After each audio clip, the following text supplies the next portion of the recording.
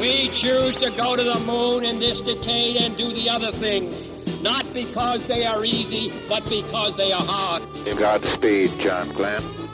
Roger, 0G, and I feel fine. I feel the liftoff. The clock has started. This is a new and strange environment at first.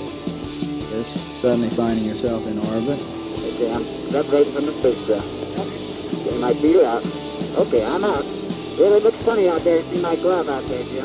Jimmy 4, get back in. Liftoff. We have a liftoff. 32 minutes past the hour. Liftoff on Apollo 11. Houston, Tranquility Base here. The Eagle has landed. Hello and welcome. This is Michael Annis, and you're listening to episode 49 of the Space Rocket History Podcast. I recommend listening to episodes 47 and 48 before you listen to this episode. And now, Gemini Systems Design, 1962. Last week we stopped at the end of 1961 when contractors were authorized to begin work on using the Titan II in the Mercury Mark II program. I want to begin this week on January 3rd, 1962, when Gemini became the official designation of the Mercury Mark II program. The name had been suggested by Alex Nagy of NASA headquarters because the twin stars Castor and Pollux in constellation Gemini seemed to symbolize the program's two-man crew, its rendezvous mission, and its relationship to Mercury. So, from now on, the Mercury Mark II program will be called Gemini. In addition to the name change, the Manned Spacecraft Center was undergoing a big reorganization and move from Virginia to Texas. On January 15, 1962, Director Gilruth announced the formation of separate Mercury, Apollo spacecraft, and Gemini project offices. The old engineering division was abolished. Its staff was divided between Gemini and Mercury offices. As the year progressed, NASA Administrator James Webb officially announced that a new Mission Control Center for manned spaceflight would be established at the Manned Spaceflight Center in Houston. You may recall Project Mercury flights were controlled from the center at Cape Canaveral, but these facilities were inadequate for the more complex missions envisioned for the Gemini and Apollo programs. The control center was expected to be operational in 1964 in time for the Gemini rendezvous flights and to cost about $30 million. Later in 1962, NASA awarded a contract to International Business Machines Corporation, IBM, to provide the ground-based computer systems for Project Gemini and Apollo. The computer complex would be part of the integrated Mission Control Center at the Manned Spacecraft Center in Houston. Now let's examine the progress of Gemini systems design in 1962. We want to begin with the launch vehicle. In January, the Manned Spacecraft Center, MSC, completed a formal statement of work for the Titan II, along with a request to buy 15 launch vehicles.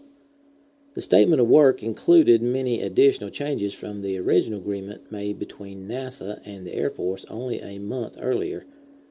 The MSC group realized that fitting a Titan II for Gemini would require new systems to ensure the safety of the crew during countdown and launch.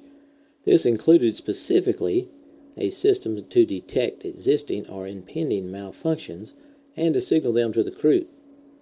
Undaunted, the Air Force had Martin Company under contract by January 19, 1962. And on a positive note, the Air Force successfully launched the ICBM version of the Titan II on March 16th. This was the first successful test, and it flew 5,000 miles over the Atlantic. Now moving on to the rendezvous vehicle. By the end of January, MSC had evolved a fairly clear idea of the rendezvous techniques it planned for Gemini, and had prepared a statement of work for Atlas Agena. This was forwarded to Marshall on January 31st, along with a request to buy 11 Atlas Agenas. Atlas as launch vehicle for Agena was no problem since it was already being used for that purpose on other programs. But Agena needed several changes to adapt it to its rendezvous role, such as radar and other tracking aids, a restartable engine, a better stabilization system, more elaborate controls, and a docking unit, to name a few. Fortunately, time was not so pressing for Atlas Agena as it was not scheduled to launch until later in the program. MSC wanted the first target vehicle delivered in 20 months, or around September 1963. On May 1st, the Air Force Space Systems Division awarded a contract to Lockheed for 8 Agena vehicles to be modified as Gemini target vehicles. Mission requirements were to 1. Establish a circular orbit within specified limits, 2.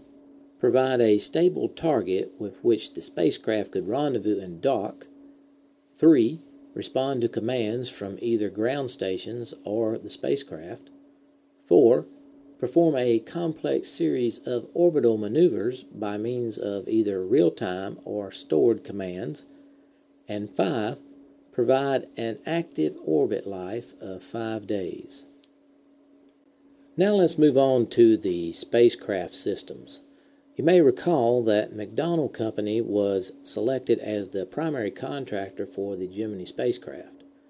Of course, McDonnell couldn't do all the work in-house, so they subcontracted the work to other companies that specialized in particular areas.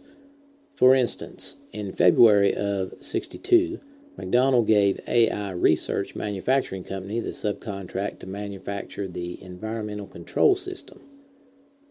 The system was patterned after the environmental control system used in Project Mercury, which was also built by AI Research. The Gemini environmental control system consisted of suit, cabin, and coolant circuits, and an oxygen supply, all designed to be manually controlled whenever possible during all phases of the flight.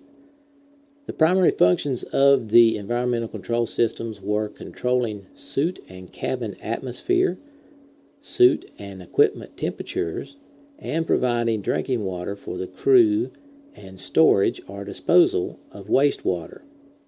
Later in February, McDonnell gave Rocketdyne a contract to build the liquid propulsion systems for Gemini. 2 separate systems were required. The first was the Orbital Attitude and Maneuvering System, abbreviated OAMS, and the Reaction or Re-entry Control System, abbreviated RCS. The Orbital Attitude and Maneuvering System, located in the adapter section, had 4 functions. Number 1, providing the thrust required to enable the spacecraft to rendezvous with the target vehicle. Number 2, controlling the attitude of the spacecraft in orbit. Number 3, separating the spacecraft from the second stage of the launch vehicle and inserting it into orbit. And number 4, providing abort capability at altitudes between 300,000 feet and orbital insertion. The OAMS initially comprised 16 ablative thrust chambers, 8 25-pound thrusters to control the spacecraft attitude in pitch, yaw, and roll axes, and 8 100-pound thrusters to maneuver the spacecraft axially, vertically, and laterally. The re-entry control system was located forward of the crew compartment in an independent RCS module. It consisted of 2 completely independent systems, each containing 8 25-pound thrusters, very similar to those used in the OAMS. Of course, the purpose of the re-entry control system was to maintain the attitude of the spacecraft during the re-entry phase of the mission. In early March, McDonnell subcontracted Thiokol Chemical Corporation to provide the retrograde rockets for Gemini. The primary function of the solid propellant retro rockets, 4 of which were located in the adapter section, was to decelerate the spacecraft at the start of the re-entry maneuver. There was a secondary function, and it was to accelerate the spacecraft to aid its separation from the launch vehicle in case a high-altitude suborbital abort was required. On March 19th, McDonnell gave Advanced Technologies Laboratory the subcontract to provide the Horizon sensor system for the Gemini. 2 Horizon sensors, one primary and one standby, were part of the spacecraft's guidance and control system. Their purpose was to scan, detect, and track the infrared radiation gradient between Earth and space, to provide reference signals for aligning the inertial platform, and error signals to the attitude control and maneuver electronics for controlling the spacecraft's attitude and its pitch and roll axes. On March 21st, McDonnell awarded a contract to Motorola to design and build the digital command system for the Gemini. The system was used to receive digital commands transmitted from ground stations, decode them, and transfer them to the appropriate spacecraft systems. The system was used to receive digital commands transmitted from ground stations, decode them, and transfer them to the appropriate spacecraft system. Later in March, McDonnell subcontracted General Electric to design and develop fuel cells to provide power for the spacecraft, and in April, McDonnell awarded a contract to IBM to provide the computer system for Gemini. The digital computer was the heart of the spacecraft's guidance and control system. Supplementary equipment consisted of incremental velocity indicator, which visually displayed changes in the spacecraft's velocity, the manual data insertion unit, and that was used for inserting data into and displaying readouts from the computer, and the auxiliary computer power unit, and that was used to maintain stable computer input voltages. In addition to providing the computer and its associated equipment, IBM was also responsible for integrating the computer with the systems and components it connected with electrically, including the inertial platform, rendezvous radar, time reference system, digital command system, the data acquisition system, attitude control and maneuver electronics, the launch vehicle autopilot, the console controls and displays, and the aerospace ground equipment. Which brings us to the ejection seats. The ejection seats were to provide the crew a means of escaping from the spacecraft in an emergency while the launch vehicle was still on the launch pad, or during the initial phase of powered flight up to 60,000 feet, or in case of a paraglider failure after re-entry. In addition to the seat, the escape system included a hatch actuation system to open the hatches before ejection, a rocket catapult to propel the seat from the spacecraft, a personal parachute system to sustain the astronaut after his separation from the seat, and survival equipment for the astronaut's use after landing. On May 29th, representatives of McDonnell, Weber Aircraft, the Gemini Procurement Office, the Gemini Project Office, and U.S. Naval Ordnance Test Station concluded their plans for developing testing of the ejection seat. The requirements peculiar to Gemini spacecraft, in particular off-the-pad abort capability, caused the plan to stress testing from a stationary tower early in the test program, because they didn't know if it was going to work. Tower tests began July 2nd. They were to be followed by rocket sled ejection tests to investigate simultaneous ejection with open hatches at maximum dynamic pressure. Sled test began on November 9th, before tower test had been completed. Now let's move on to the most important Gemini component, the astronauts. In April, NASA announced that applications would be accepted for additional astronauts until June 1st. NASA planned to select 5 to 10 astronauts to augment the 7-member Mercury astronaut team. The new pilots would participate in support operations in Project Mercury and would join the Mercury astronauts in piloting the two-man Gemini spacecraft. To be chosen, the applicant had to 1. Be an experienced jet test pilot and preferably be presently engaged in flying high-performance aircraft. 2. Have attained experimental flight test status through military service, aircraft industry, or NASA, or have graduated from a military test pilot school. 3. Have earned a degree in physical or biological sciences or in engineering. 4. Be a U.S. citizen under 35 years of age at the time of selection, 6 feet or less in height, and 5. Be recommended by his parent organization. Pilots meeting these qualifications would be interviewed in July and given written examinations on their engineering and scientific knowledge. Selected applicants would then be thoroughly examined by a group of medical specialists.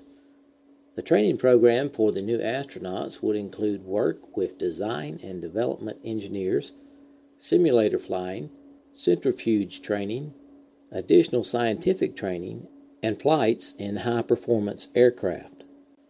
On September 17th, Director Gilruth of the MSC introduced the 9 men who had been selected for the flight crew training program. Of the 9, 4 were from the Air Force, 3 were from the Navy, and 2 were civilians. From the Air Force were Major Frank Borman and Captains James A. McDermott, Edward H. White, and Thomas P. Stafford. The Navy volunteers were Lieutenant Commanders James A. Lovell and John W. Young, and Lieutenant Charles Conrad. The 2 civilians were Neil Armstrong and Elliot M. C. Now that we have our astronaut candidates, let's consider the systems required to support them. In order to monitor the astronauts' health at all time, MSC's Life Systems Division proposed to measure 7 parameters for determining crew condition during all Gemini flights.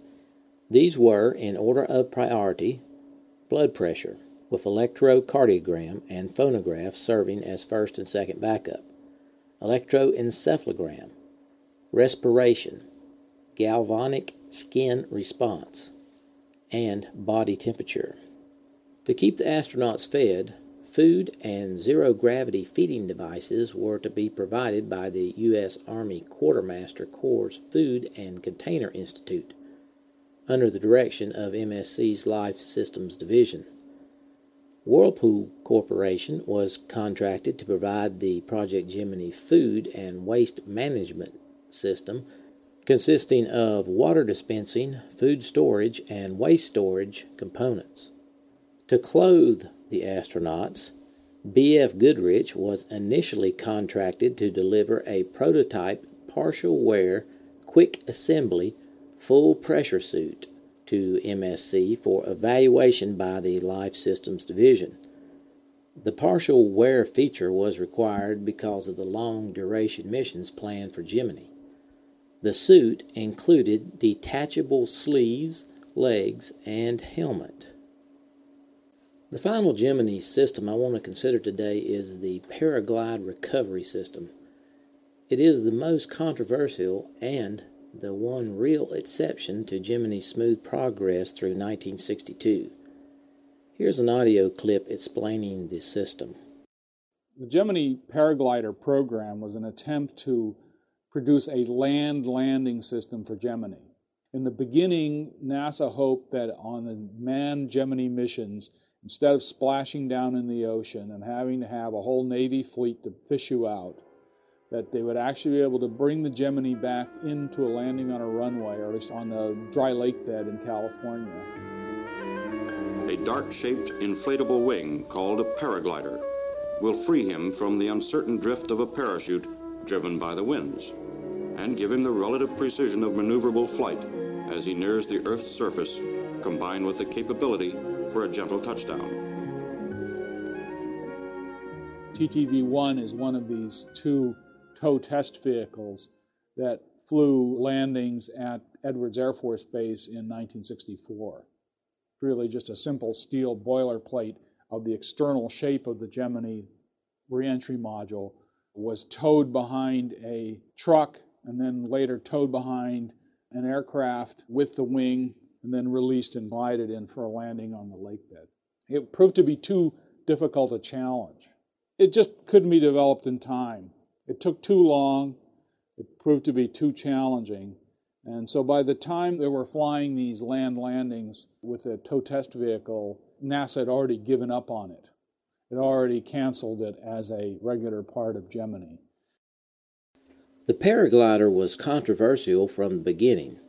Although Gemini Project Office and Chamberlain in particular stoutly defended the concept, others in MSC had strong doubts. The Engineering and Development Directorate under Max Faget had been notably cool to the idea from the outset. The key question had been whether the deployment reliability of a single paraglider would equal that of a main and backup chute system. The long-time efforts of Langley's Francis Rogallo, inventor of the paraglider, to sell his concept had been repeatedly countered by the argument that parachutes had proved they could be relied upon to recover spacecraft. Instead of wasting time on untried concepts, Faget's group favored efforts to improve parachute technology to permit land landing. They advocated using a new form of parachute that could be steered with landing rockets to cushion the final impact as the spacecraft touched down. Another source of opposition to the paraglider was the Flight Operations Division under Christopher Kraft. Questions of reliability here took second place to the concern for the operational problems posed by the paraglider in the Gemini program. For Kraft's division, using a paraglider and using ejection seats were two sides of the same coin. One required the other. Neither was reliable, and both promised immense practical obstacles to the safe return of the astronauts. Kraft himself urged on Chamberlain and later on MSC Director Gilruth his objections to both systems. The deciding factor may have been that the paraglider was simply not ready in time to use. It's a shame that with all the money, time, and effort spent, the paraglider yielded nothing for the Gemini program.